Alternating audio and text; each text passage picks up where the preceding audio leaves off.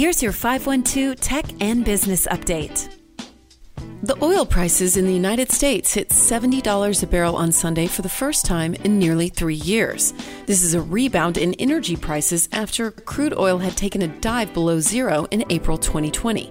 The $70 mark is $110 a barrel above that record low.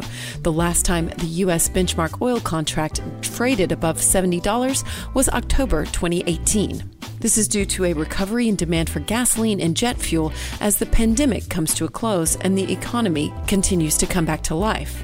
Americans are paying more at gas stations, with the average gallon of gas at $3.05, up from $2.02 a year ago.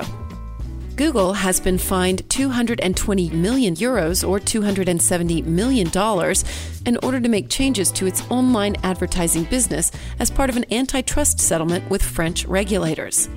Google is currently also facing multiple suits in the United States over anti-competitive behavior, which could lead to similar agreements with officials elsewhere. Facebook is also being investigated separately by EU regulators over claims that its use of data gives it an unfair advantage in the business. France made a statement that it had fined Google, quote, for abusing its dominant position in the market for online advertising to the detriment of rival platforms and publishers.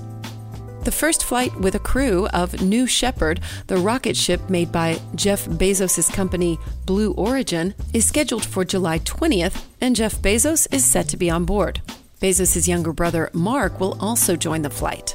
This will make Bezos the first of the billionaire space tycoons to experience a ride aboard the rocket technology that he has put millions into developing. The flight will have a 6-seat capsule and a 59-foot rocket tear toward the edge of space on an 11-minute flight that will reach more than 60 miles above Earth. An Austin-headquartered A Cloud Guru, which provides hands-on cloud skills development software consisting of features like certification courses, hands-on labs, and exams, is being acquired by Pluralsight. Pluralsight is a technology workforce development company based out of Silicon Slopes, Utah. The transaction, which is subject to customary closing conditions, is set to close sometime later this year.